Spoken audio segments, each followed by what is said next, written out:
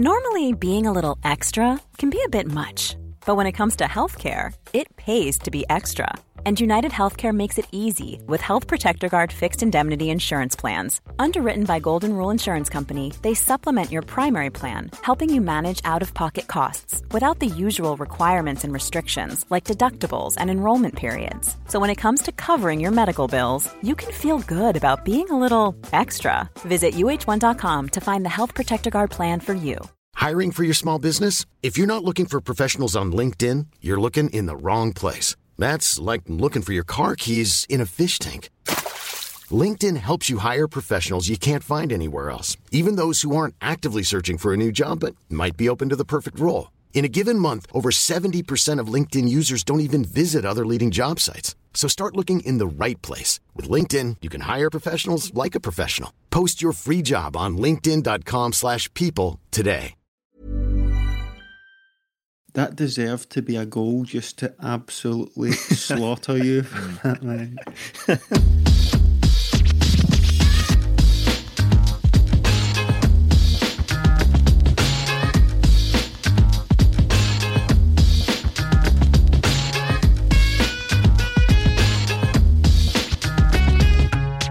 Episode 251 of 20 Minute Tims, the flagship podcast. I'm your host Jamie, joined by Stephen. How's it going? And Melly. Yes. And we are back with another flagship podcast following Celtic's 1-1 draw in the Glasgow Derby. And I must admit, on the live preview show that we record, or we do live rather, we don't record it before every single match on patreon.com/20minutetims, I was feeling up for the game. I thought Celtic had one more fight in them.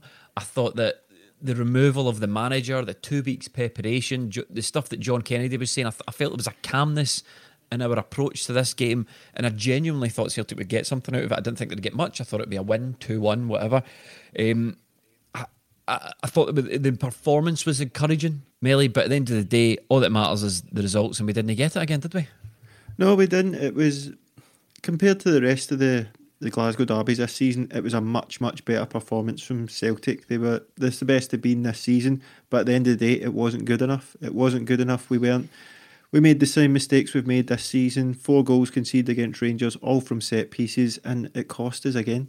It's quite strange. I think this is maybe a first. We sit here after a Glasgow derby and it's kind of a weird sort of not really knowing what to say, deflating feeling about it, because almost everything that happened in that game we've seen over and over this season. We've seen Celtic play some nice stuff, and I did think they played some nice football yesterday, but the same problems just reared their heads again. Failure to finish off chances, because there were enough chances to win that game, and failure to deal with set pieces. I almost said that sentence with a straight face, but then I caught myself laughing because we are sitting here once again talking about set pieces, and that's incredible. We'll obviously get into this, but if we're talking about our concerns, our feelings going in, something we did flag up on the preview show on Patreon was that this team just still haven't learned how to deal with set pieces, and I believe that they're working on it. I do believe that.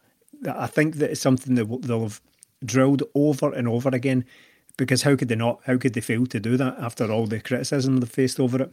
But I think the only thing that's going to fix it now is a complete clearing of the decks, and I'm talking coaches, and we need new players and we need new coaches in to deal with what's going forward. I think this team appears to be not so much broken, but kind of in the death throes of this season, maybe going through the motions a wee bit, and I don't know if we're really going to see all that much different from them in the remaining 5 games of the season. I think it's really all the bad habits of this season, they haven't been eradicated. They've maybe been quelled ever so slightly, but they're still there. They're still bubbling just under the surface, and we saw them all again.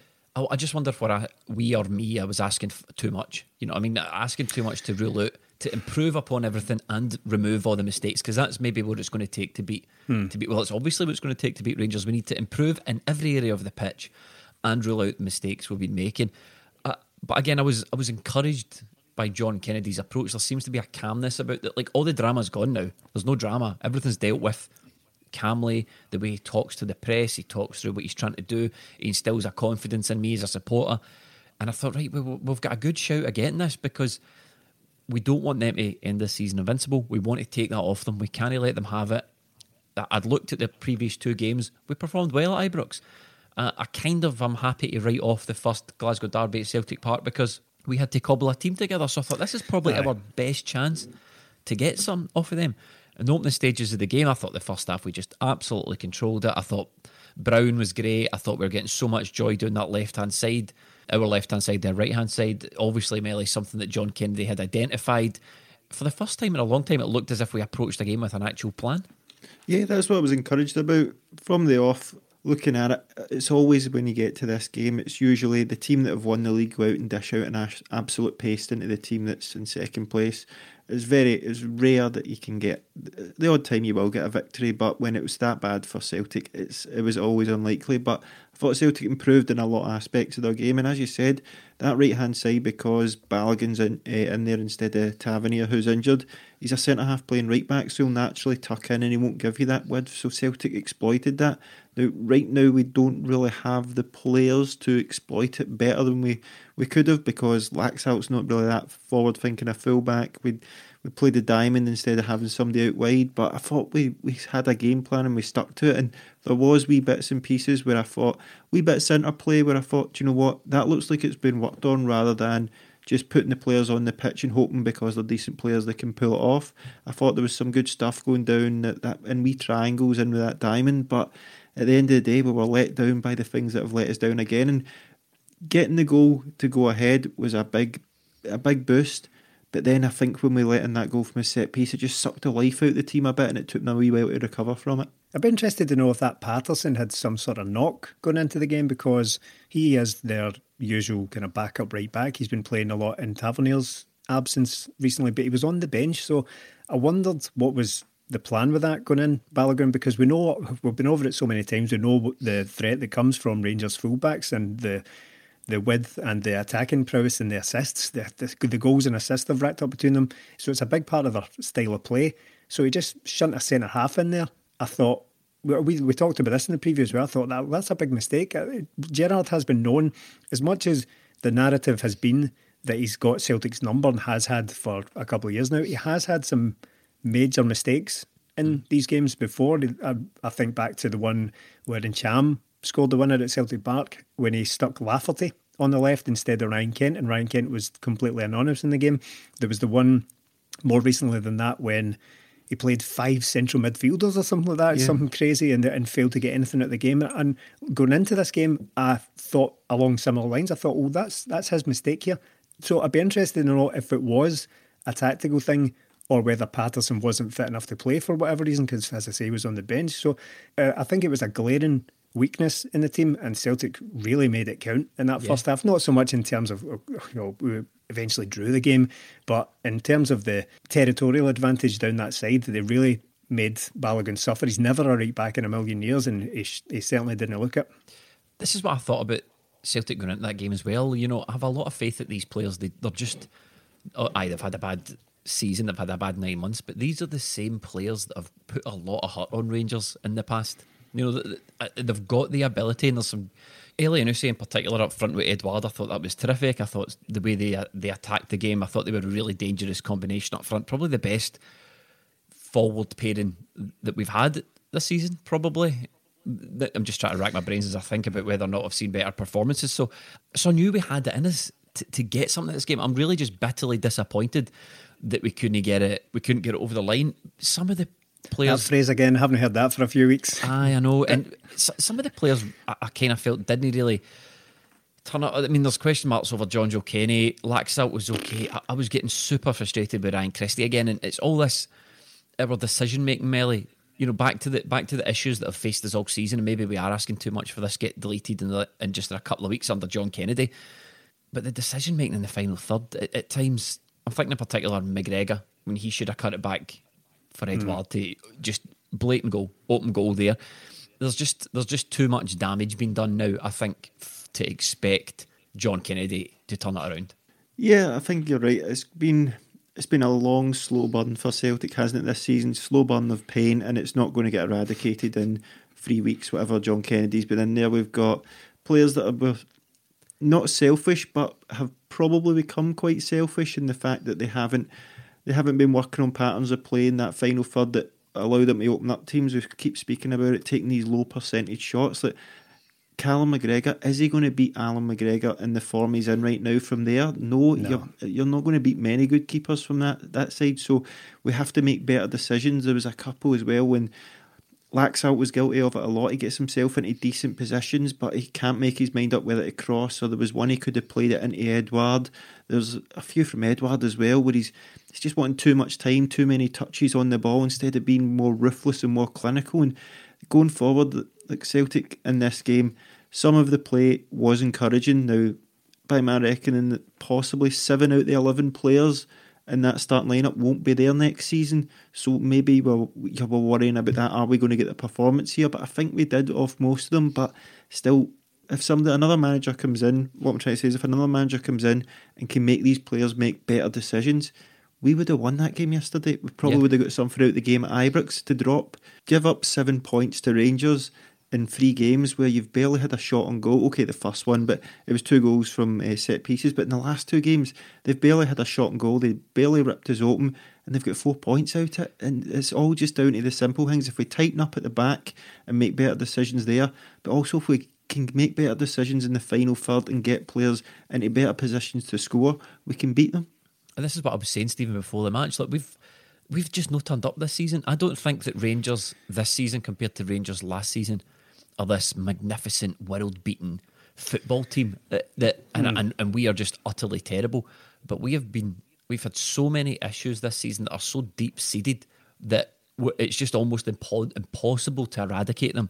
And I'm just bitterly disappointed about that game yesterday. I'm bitterly disappointed because we showed glimpses of the team that we used to be. Yeah, you're absolutely right. It is bitterly disappointing because as much as probably a lot of people will just be relieved that we didn't lose the game, myself included. I mean, see, going into the game, I was kind of dreading it until they had a bit of a tumultuous week for a number of the wrong reasons after their European game. They've been in the headlines for some terrible stuff, obviously not entirely, not their fault at all, of some behaviour in the game that we'll maybe talk about, because there was a big gesture from Brown at the start of this game. There was obviously all the racism stuff, but I mean more specifically that they'd lost a game for the first time in a while, and I thought, right, well, that's maybe taking the edge off their confidence a bit, because I was concerned going into this game that they were just brimming with confidence, absolutely flying. They'd already clinched the league. Celtic are in bits and can't seem to even score. They can't put the ball in the net, never mind pick up any points. So I was dreading it, and I was glad that they didn't lose it. I didn't want to lose at Celtic Park. I didn't want a number of things from the game, but unfortunately we did get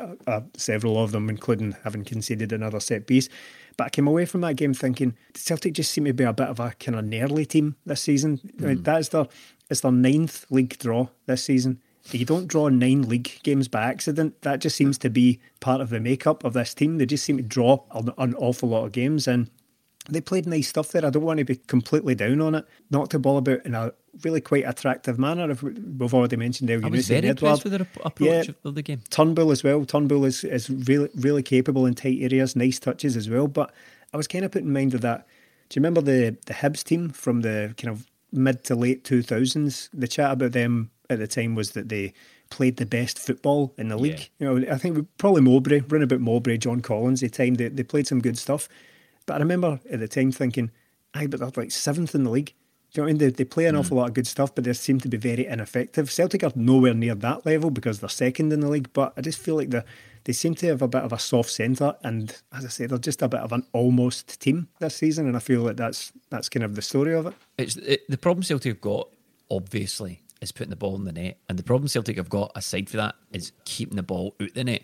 That being said, I thought Mo Elyounoussi took that goal really, really well. I thought it was great by Edouard, that pairing I mentioned earlier on. Brilliant cross in, diving header for Elyounoussi. Surprised me. The goal surprised me a wee bit. It was a terrific finish for Elyounoussi, and when that went in, I thought, because we'd had so much of the game at that point, I thought, this is it, man. The floodgates are going to open. We get 2, it could be 3, it could be 4. This is the marker I'm looking for, Melly. Yeah, it was a great goal, and it's one that really impressed me because it was quick. It was out to McGregor, ball down the line for Edouard to run in the channel, and none of this 20 touch from Edouard. He gets the ball out and gets a first time cross in, left footed, and that's what creates the opening here. It's quick, it's incisive, and Celtic failed to do that further on in the game.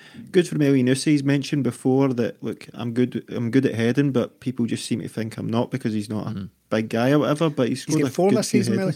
4 headers this season. That's that's twice as many as Ayers got in his entire Celtic career. He's only got 2, and Elyounousie's got 4 this season. I think it's just because he doesn't look like a good header of the ball. So I think that's maybe playing into it. It seems like a sort of wee stocky guy rather than a traditional number 9. Yeah, you're right. And he could have had another one in the second half, but it was a decent save from McGregor. So he is good at that, and I hope people start to see, like, I think that's him in around about 15 goals this season, and he's not been consistently in the team. He's not played in a consistent position. So if we could maybe get him next season and like that, I was glad he got the goal. 100%. There's been a lot of talk about the fact that he's not in the Southampton plans, and the fee was between 5 and 10 million. Obviously, it's going to be difficult to understand what our summer budget's going to look like. I expect there'll be money to spend if we're getting a new manager in and so many players leaving. I think it'd be unthinkable for Celtic not to invest in the squad next season. But he's a player.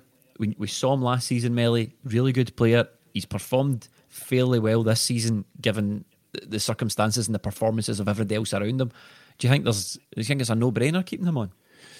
Yeah, I think it's as close to a no-brainer as Celtic are going to get right now. We've seen in the transfer market we don't do well, so getting him in 15 goals this season when he's not been great. Celtic have been terrible.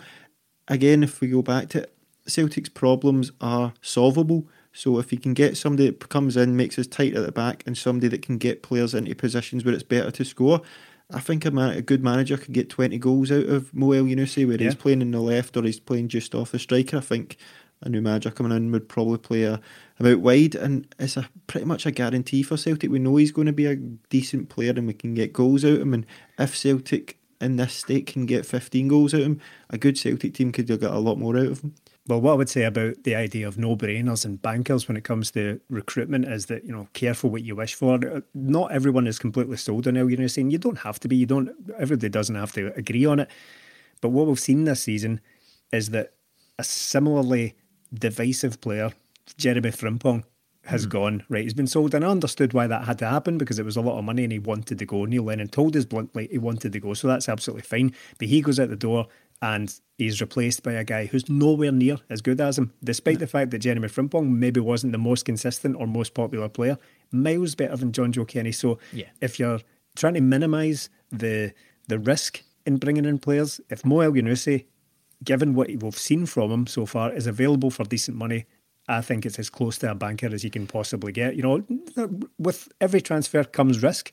But as Melly said, if we've got a guy there who's capable of scoring 15, 20 goals a season, if he was played in a consistent position, and I'm less concerned about that now because I've always been a fan of him out in the left. I've never really been a fan of him at the point of the diamond or as a kind of auxiliary striker as he played yesterday, but I thought his instincts looked a lot better against Rangers.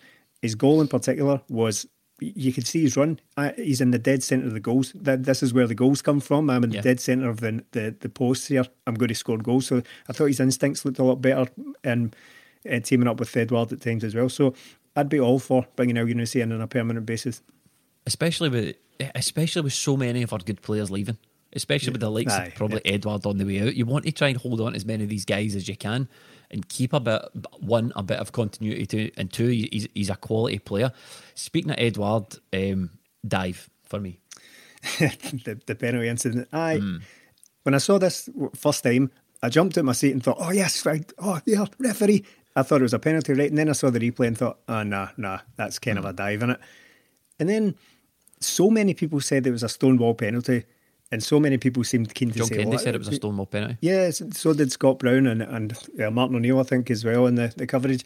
That I thought, right, I couldn't have been paying attention. I must be wrong. So I went back and saw it. I've seen it every angle, and I still just think, nah, it's just a bit of a dive, isn't it? He's just kind of dived over the challenge. I thought he got his touch wrong. Sees a Rangers player comes in, he's doing that, what they like to call it, anticipating contact.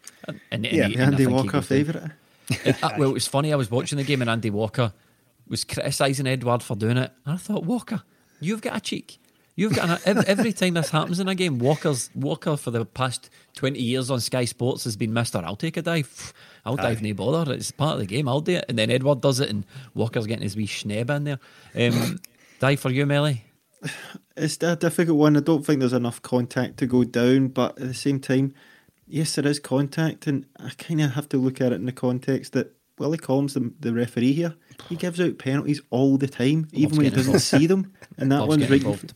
And when you see Barisic as well, his feet are off the ground, he's reckless, he does make contact. Whether it's enough for Edward to go down or not, Edward will probably tell Kennedy and the Celtic players that there was contact, and that's why they're saying it was a penalty. But again, as well, I can't help but think if it was up the other end, Rangers would have got that penalty. I'm not even convinced there is much of a touch. I think I've seen a still photo of it that looks as if his foot is brushing his thigh or whatever it is, but from experience I don't think much can be taken from still photos of these incidents. It could very much be just the angle of it. I've listened to all the arguments for it, and believe me, I mean, I wanted the penalty, but I just think, I try and be objective about these things and I can't really see it. It's John Kennedy said he's a goal scorer, of course he's going to stay up if he can, but I'm like, well, I know. Yeah. Is Neymar a goal scorer? Is Luis Suarez a goal scorer? Because they all go down looking for penalties as well. So I don't think these things are pretty instinctive. If he's maybe seen, as I said, the challenge coming in, you've called it avoid or anticipating contact. He's maybe just seen that coming in, expecting to be hit, and he goes down. It doesn't have to be one or the other. I don't think it warranted a booking for diving for a start, but that doesn't mean I think it was a penalty either.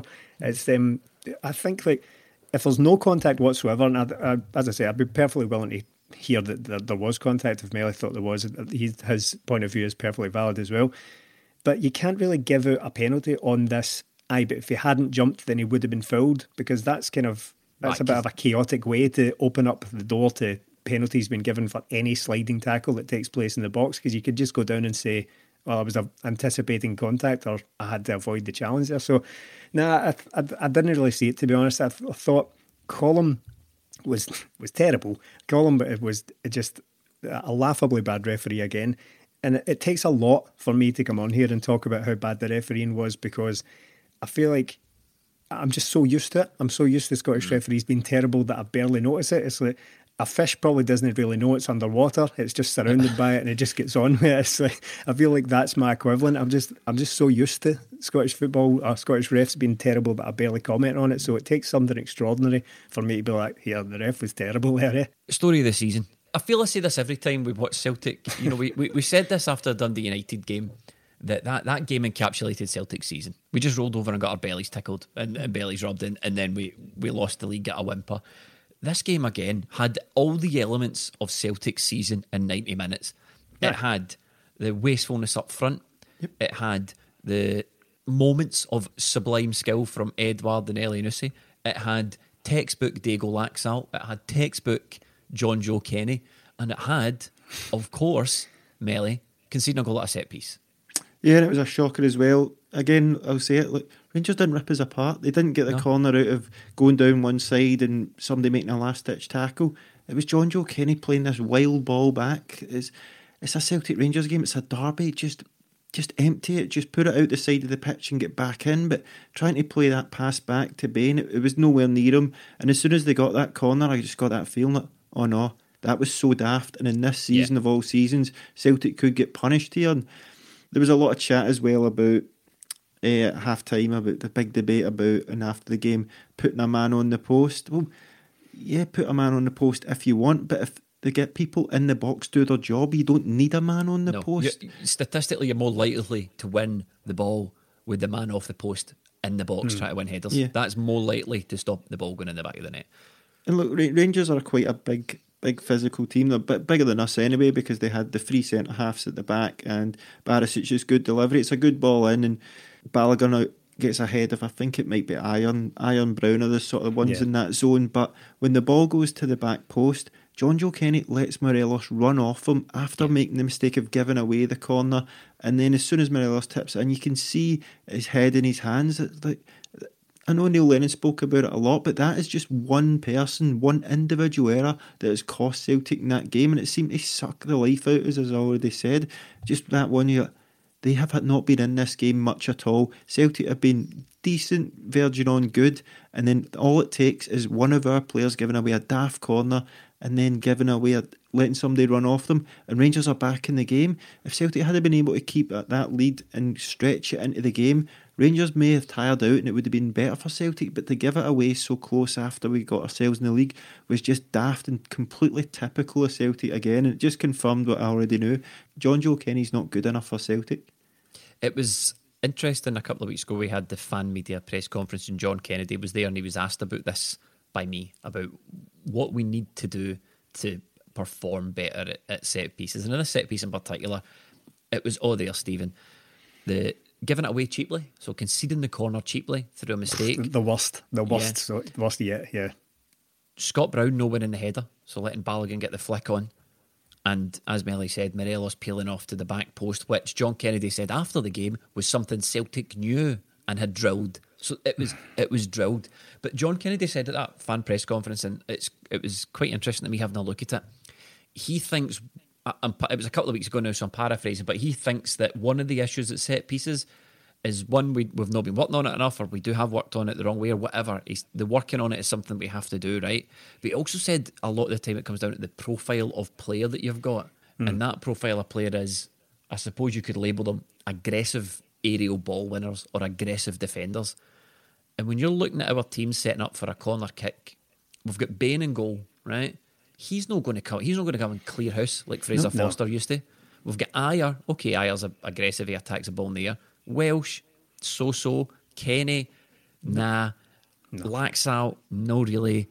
We've not got any murderers, is what I'm saying. Scott Brown is okay. That's probably why he was in the area he's in, because he's willing to put his body on the line to try and win it. But looking, he's just no squad, 6'3", Scott Brown is the problem there. That it's not necessarily his fault that he got himself a bit lost when he was tracking Balogun, because he got in front of him and then bounced off another player and kind of fell over.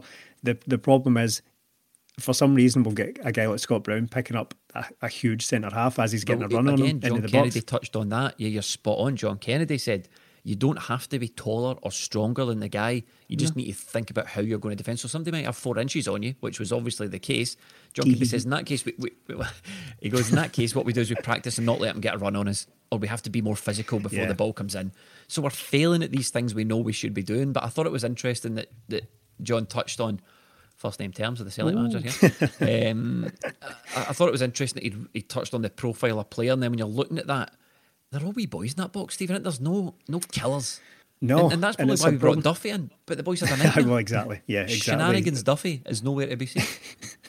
That's exactly what I was thinking when you were talking about that there. He was the no-nonsense guy that he was supposed to sort this out. He was the guy that comes in and just cleans everybody out and heads the ball at the halfway line at these set pieces, but unfortunately it has not worked out like this at all. And this is what I said at the top of this. I said, I can believe they're drilling all this. They're drilling it to death. Yeah. They're working on their setup at set pieces. Of course they are. Half zonal, half man marking. We've been told many times by Neil Lennon at the time, but I think I have to imagine that it's the psychology of this team. Mate, is just you know beyond what the repair. word is, don't you? It's not you're putting it politely by saying the psychology is beyond repair. What we're really talking about here is a good old-fashioned Scottish word. They're shitebags. Yeah, aye. They don't want to go and put their face where it's going to hurt. They don't want to make sure they're not getting bullied off Morelos. They don't want to get stuck right in. Scott Bain doesn't want to fly out and try and clear across because he's afraid. They're all too soft. There's something they're not able to recreate in training and drills, and it's the old story about how you can practice penalties all you like, but if you're standing there in a World Cup final with the whole world watching, it's totally different. There's nothing can prepare you for that. But for some reason, Celtic have become so fragile that a basic set piece in a Glasgow derby, which admittedly is a big game, but come on, we need to grab the nettle here, take some kind of advantage and try and beat them. As soon as we're lining up for a set piece, it's almost like we think, oh, well, here we go. Even at the other before side, they even take it. Even at the other side, when we have those corners, we had 10 corners in that game. Even at the other side, you're not looking at this going, oh yes, come on, big man Ayer's going to stick his head in the back of one of them. Do you know what I mean? You're not thinking. We did have that at the beginning of the season. Shane Duffy scored a couple of goals for headers, for corners. You're thinking, right, that's. But we Julian. don't have Julian. Julian. Boxes, yeah. But we don't have a threat in either box, either to attack or defend these set pieces. And you're looking at it going, you're right. It's almost, Stephen, like there's nothing that can be done about it. Because what you probably would do in training is look at someone like John Joe Kenny or look at somebody like Stephen Welsh and go, right, we need to toughen this boy up, so we're going to stick him on the class bully. Every corner drill, he's marking the class bully. Our problem is we don't have a class bully. We don't.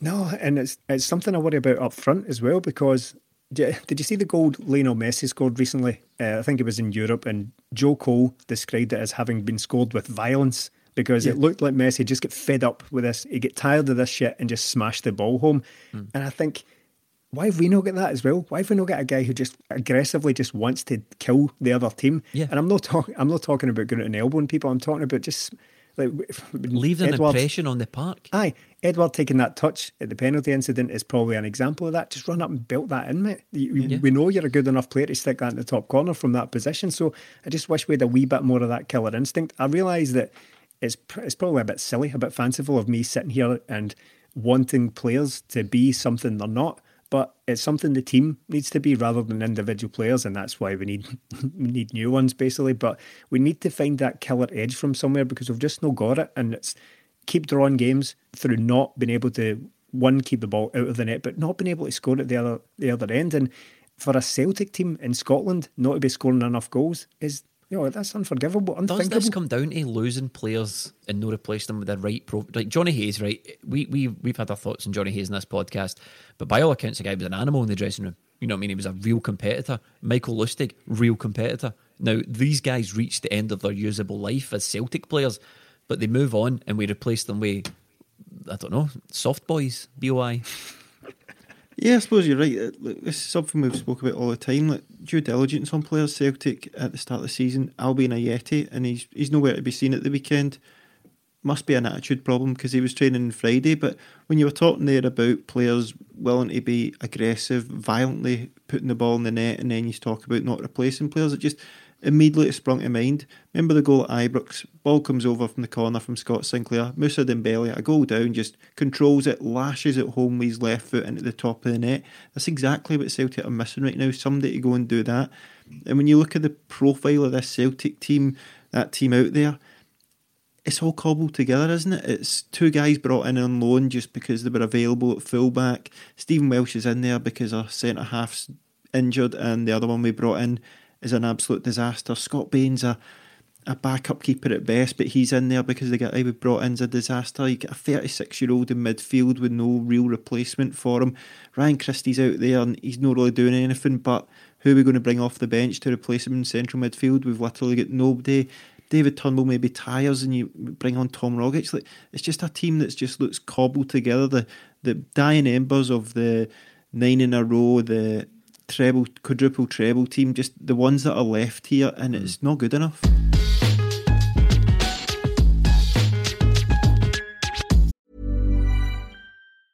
It's that time of the year. Your vacation is coming up. You can already hear the beach waves, feel the warm breeze, relax, and think about work.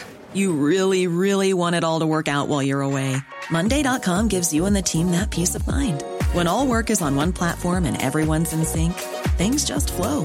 Wherever you are, tap the banner to go to Monday.com. I'm Sandra, and I'm just the professional your small business was looking for. But you didn't hire me because you didn't use LinkedIn Jobs. LinkedIn has professionals you can't find anywhere else, including those who aren't actively looking for a new job, but might be open to the perfect role, like me.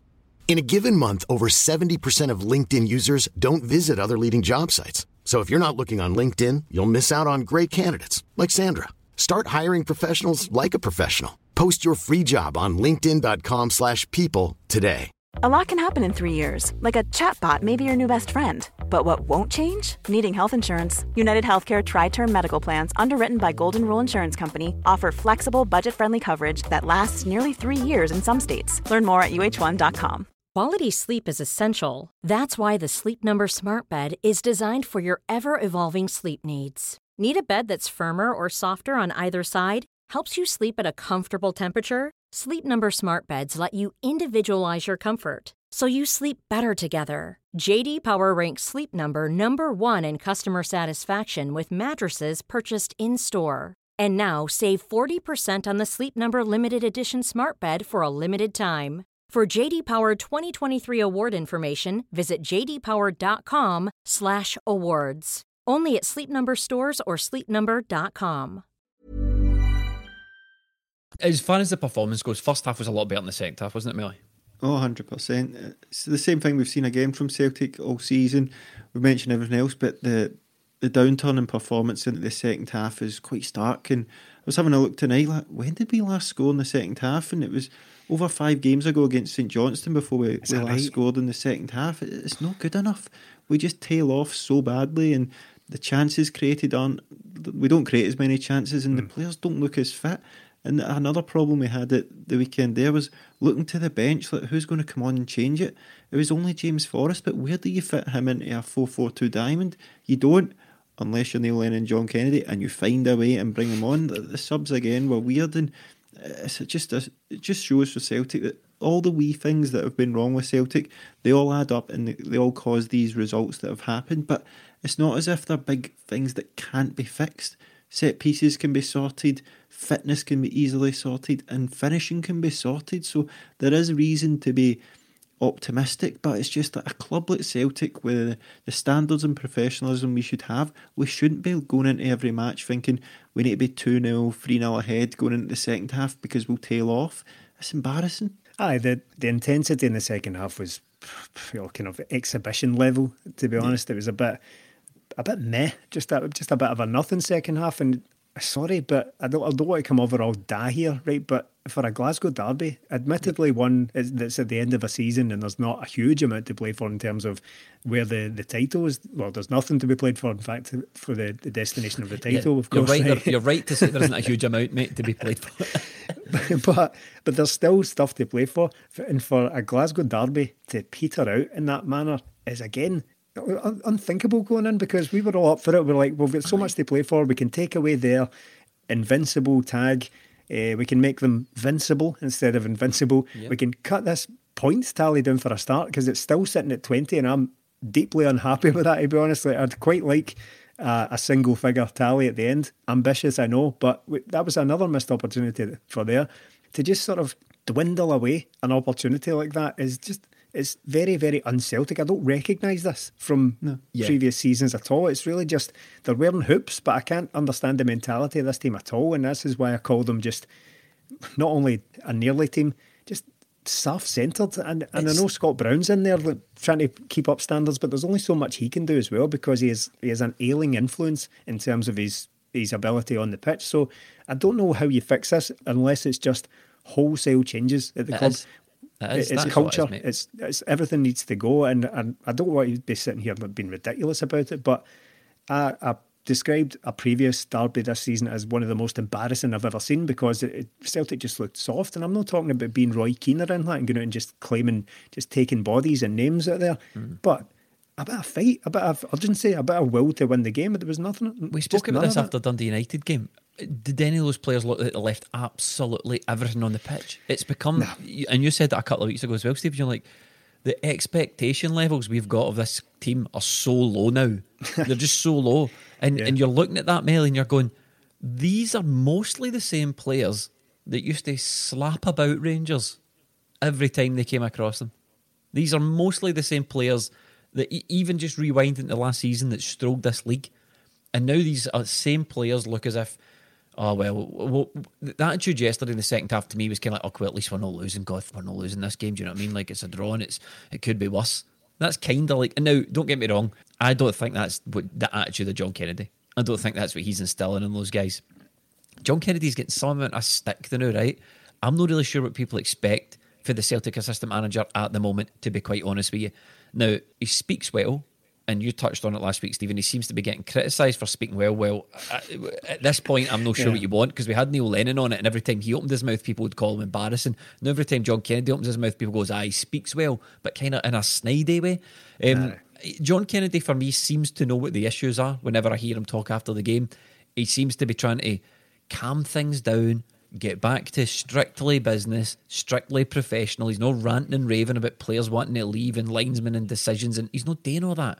He's just saying we need to work harder. And that's fine by me.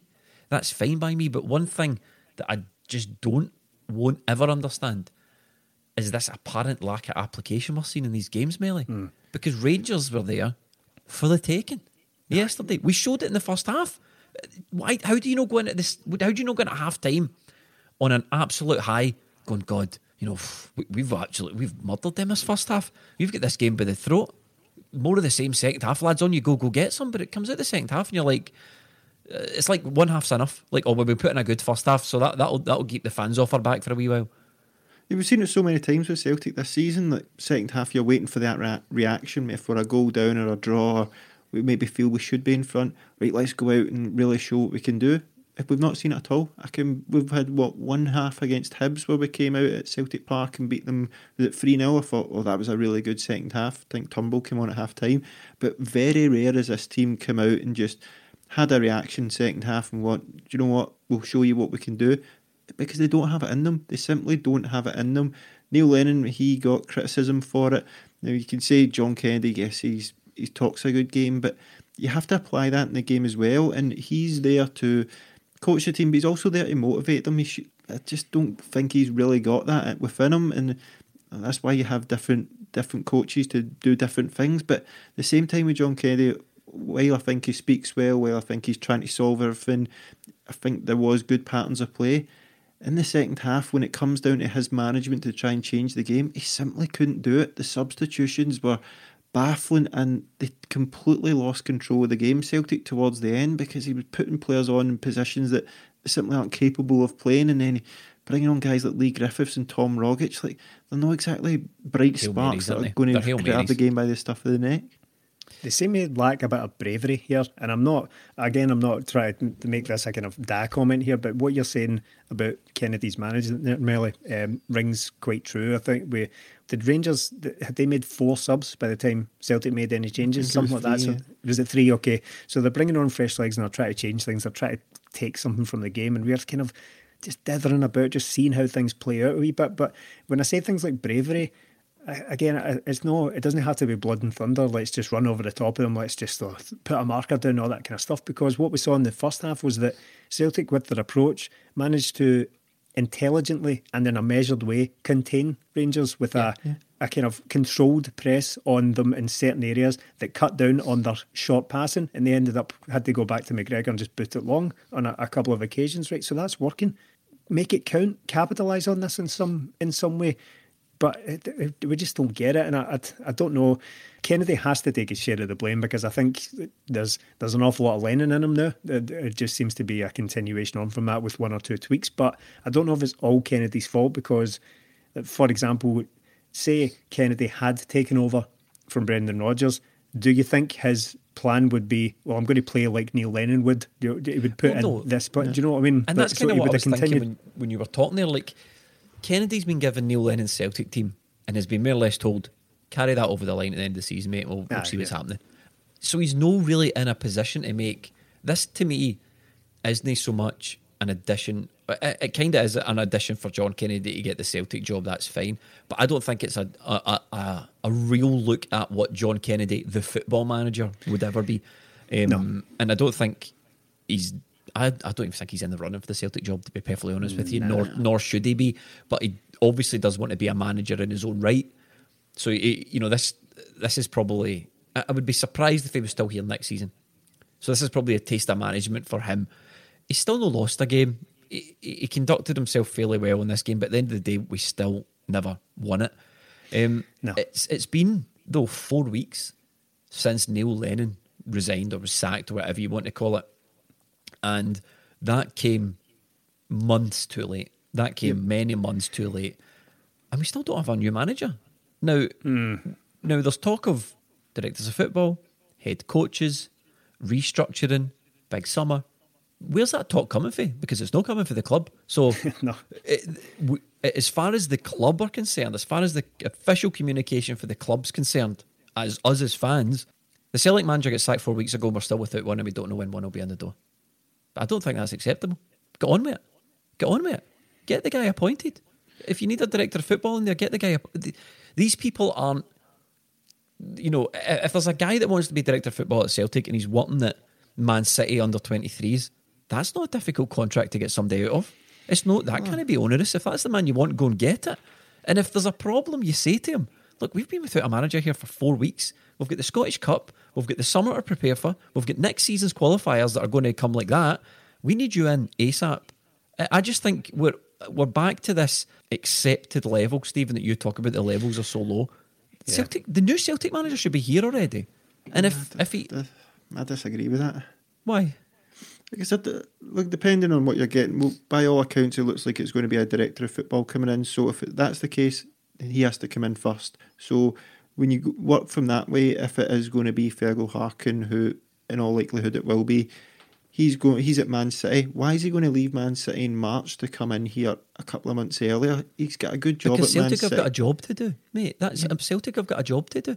It doesn't Celtic mean he has to drop everything for that. He's got a job at Man City. He's got a job at Man City. He's got a contract there. He can't just walk out on them and burn bridges with Man City. You don't turn your back in. No, he's not going to. Nobody's asking him to walk out and burn these bridges.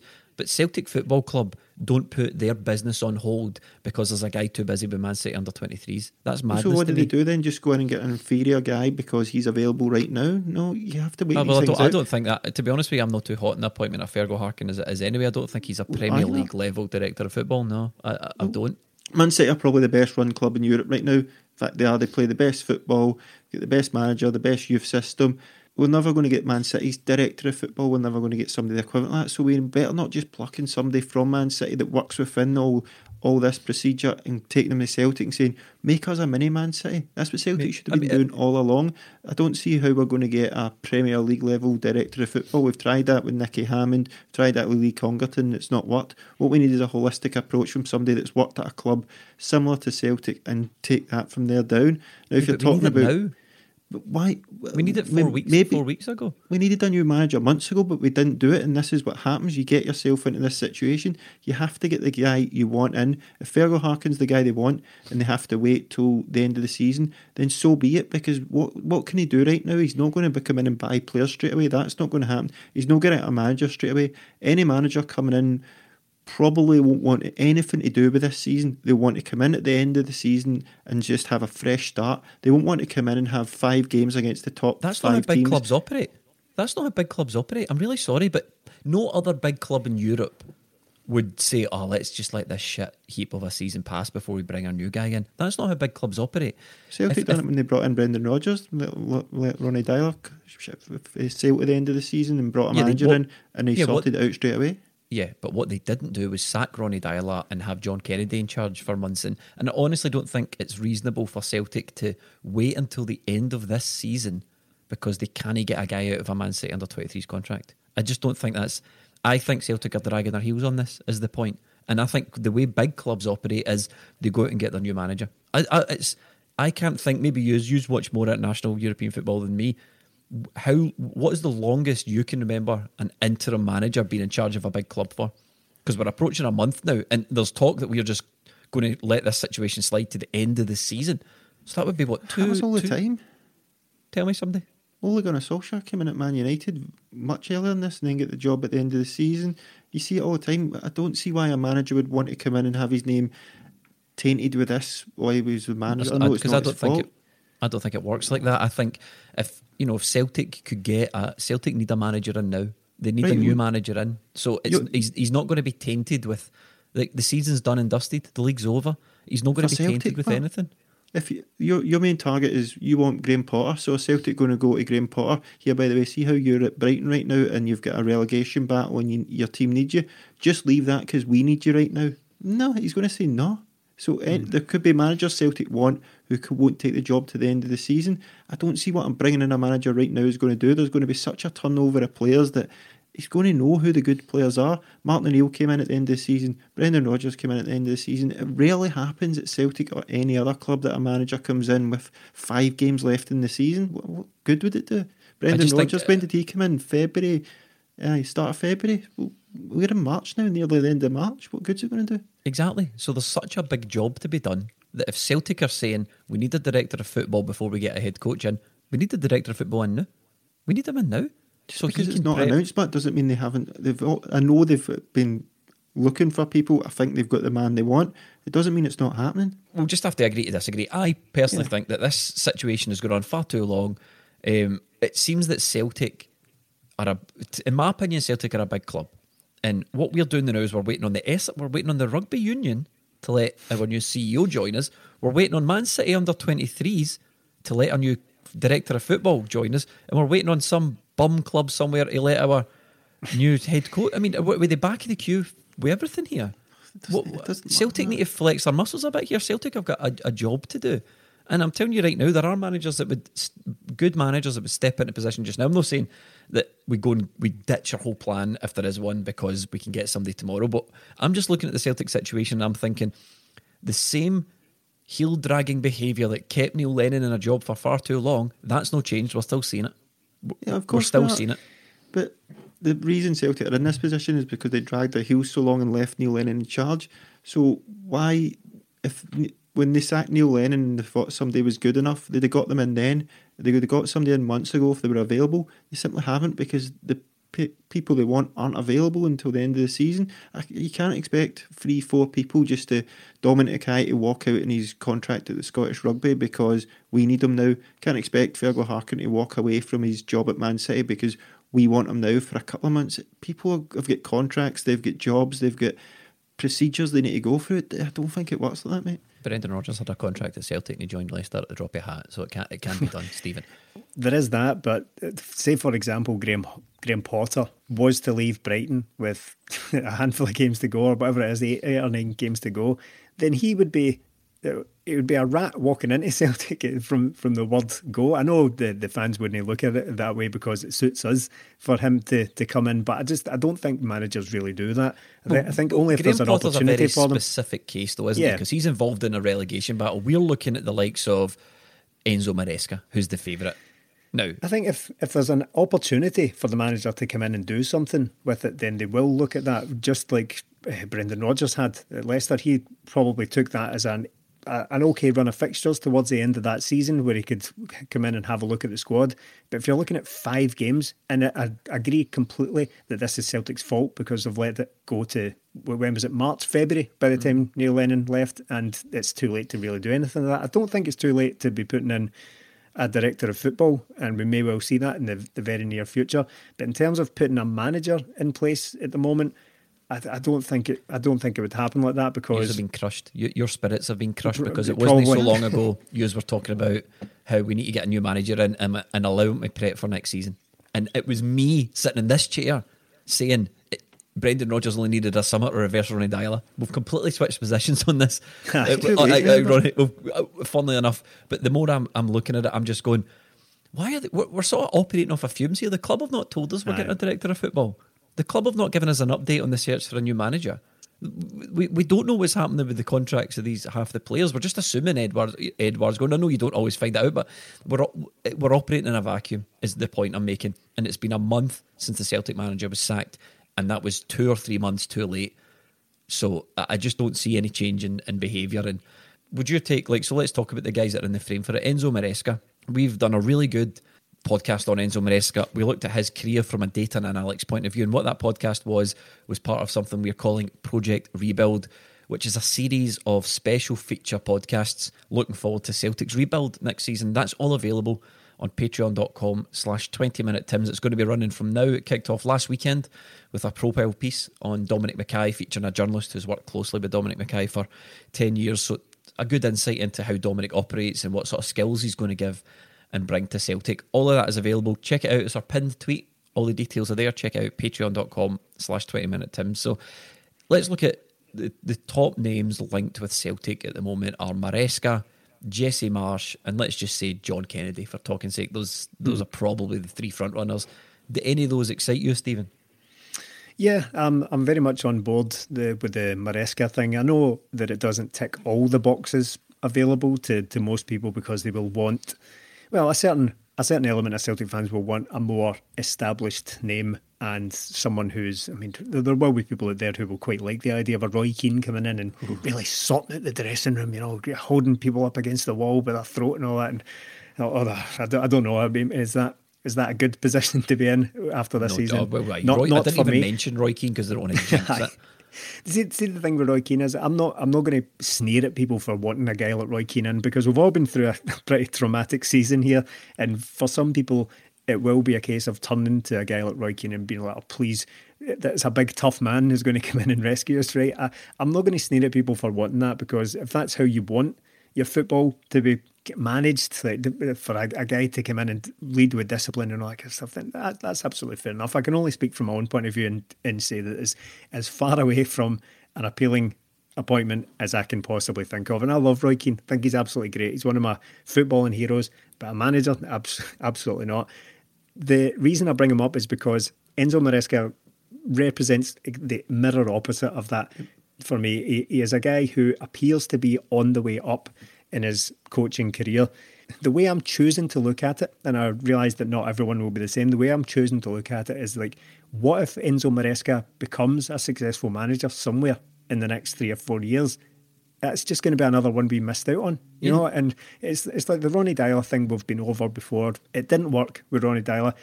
Relatively successful in that he won those 2 leagues, but I think over the piece it wasn't the right appointment. But that doesn't mean the idea was wrong.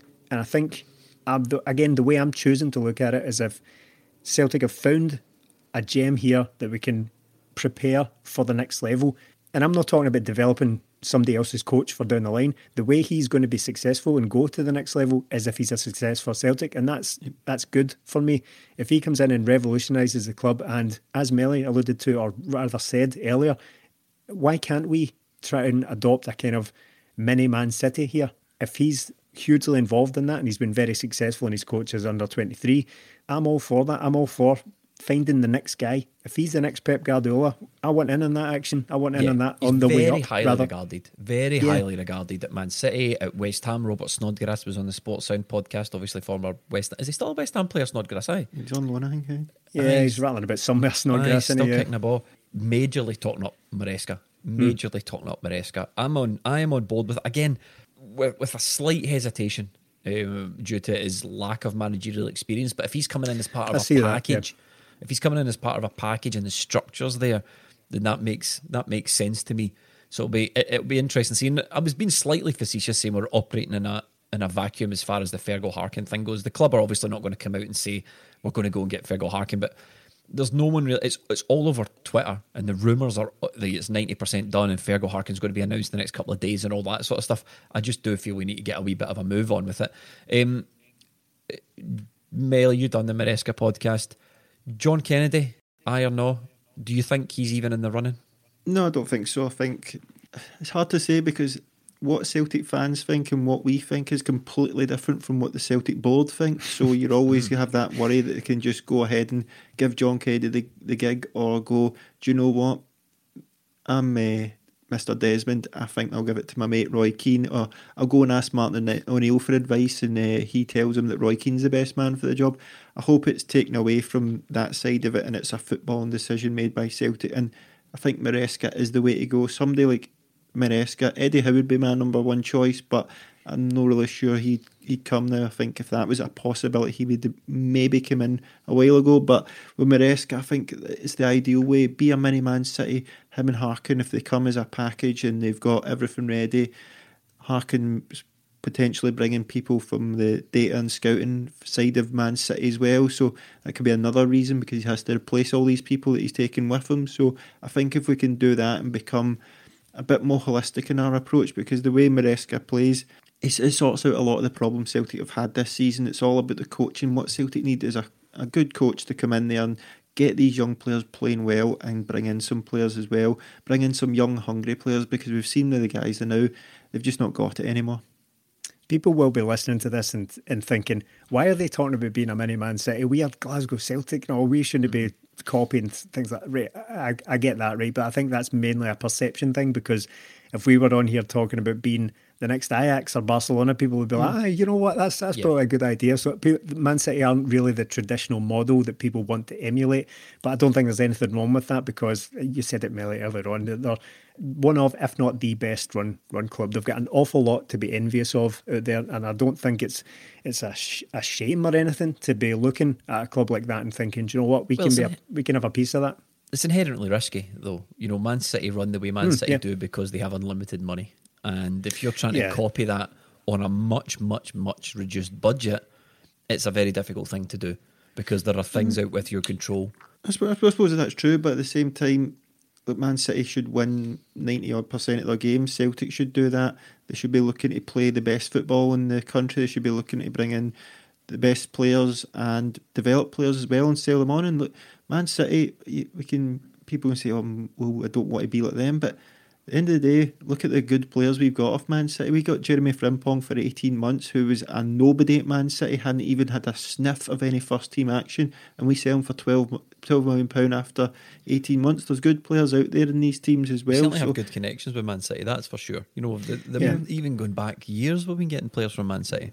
Yeah, and a lot of people are uncomfortable with it because of the Peter Lawwell and Peter Lawwell's son working there. But as I said, I don't think there's a better club in the world that you could have that sort of relationship with than now. They aren't a traditional juggernaut, as Stephen said, but look at the way they're run, or the whole structure, right the way from top down to bottom. If you watch the All or Nothing, you can see they want to be the biggest club in the world, and they're on track to do that. So there's no reason why Celtic shouldn't be the biggest club in Scotland. And when we're looking at Celtic, we don't want to just dominate Scotland because we've done that, but at the end of the day it runs out because we weren't being run properly.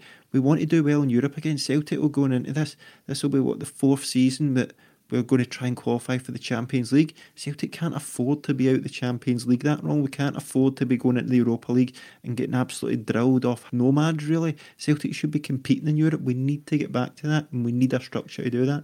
We've done Scotland, but is that enough? No. Got to go to Nazareth. I thought Jesse Marsh was quite cute. Saying it would be an honour to be linked with the Celtic job, saying it was interesting.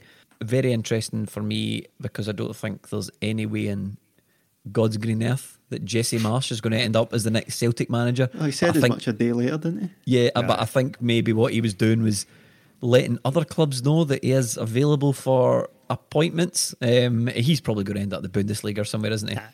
Yeah, and you had a wee sneer at one of my managerial candidates a couple of weeks ago, Jamie, and he's just got a job in the Bundesliga team in the Champions League, Borussia Mönchengladbach. So Xabi, you talking about Xabi Alonso? Yep. Aye, he'll be out of a job in 6 months, mate, if you've recommended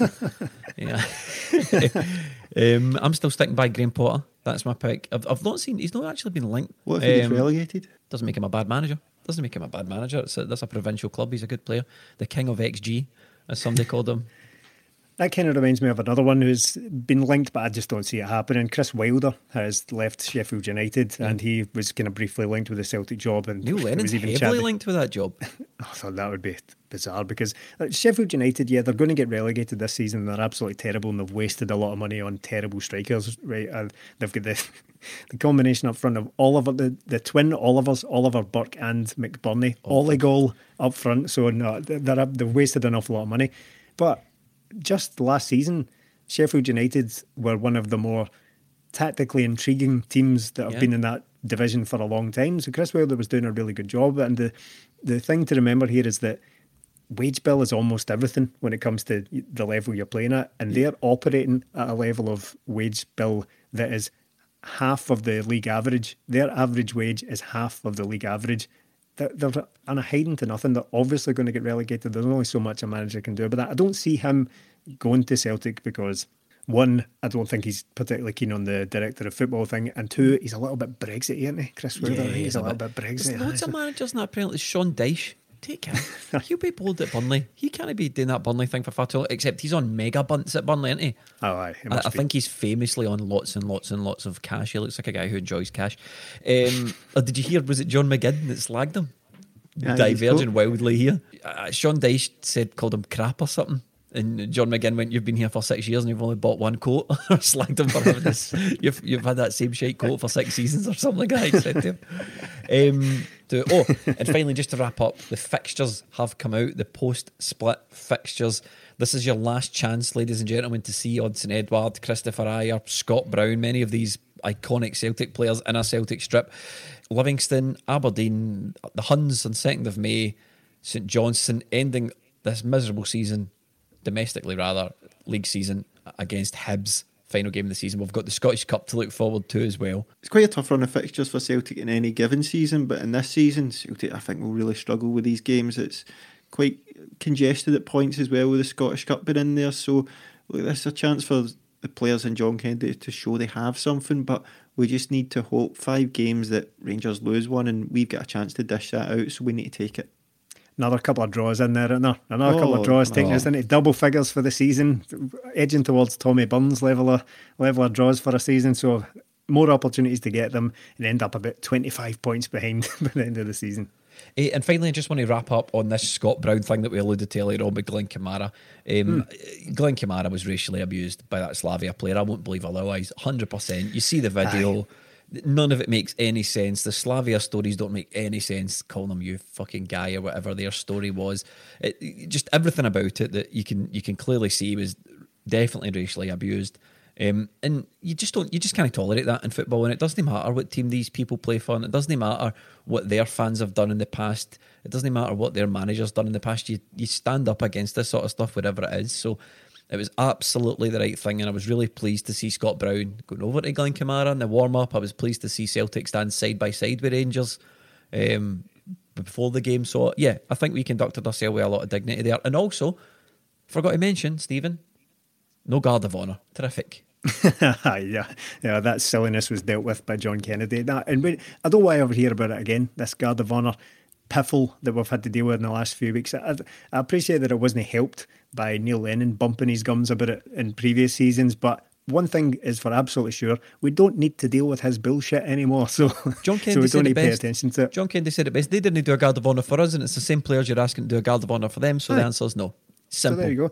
Easy. A final thing on the Scott Brown thing. Yeah, it was a very nice gesture, and what I liked about it as well is it just the right amount. It had an element of Scott Brownness about it as well, in that it was well done, but no mawkish. It wasn't like a kind of really over the top gesture for the cameras. It was in there, got your back, mate, and then straight back out again, because it looked as if Glenn Kamara thought he was going to get a wee stop and chat, and Scott Brown was like, no, look, mate, we're not going to be pals about it. We've got a job to do here, but business. Just to let you know, that was out of order. I'm away back to my work. I quite liked how it was handled. And on that, we shall wrap up another Celtic podcast in the can for this miserable season. We never banked on this, did we? We never banked on this. Although, got to say, I'm looking forward to revisiting the old bold predictions. Just something tells me Jamie might have got a few spot on once again. Broken clock's right twice a day, innit? I think I've got a couple in the balance as well. Yeah. I think I'm close to getting one or two right, but we'll revisit that when the time comes.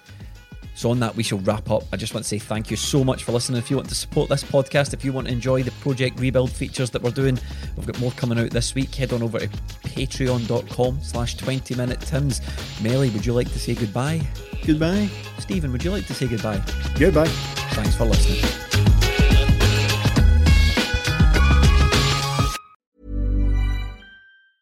Normally, being a little extra might be a bit much, but not when it comes to healthcare. That's why United Healthcare's Health Protector Guard fixed indemnity insurance plans, underwritten by Golden Rule Insurance Company, supplement your primary plan so you manage out-of-pocket costs. Learn more at uh1.com. Even when we're on a budget, we still deserve nice things. Quince is a place to scoop up stunning high-end goods for 50 to 80% less than similar brands.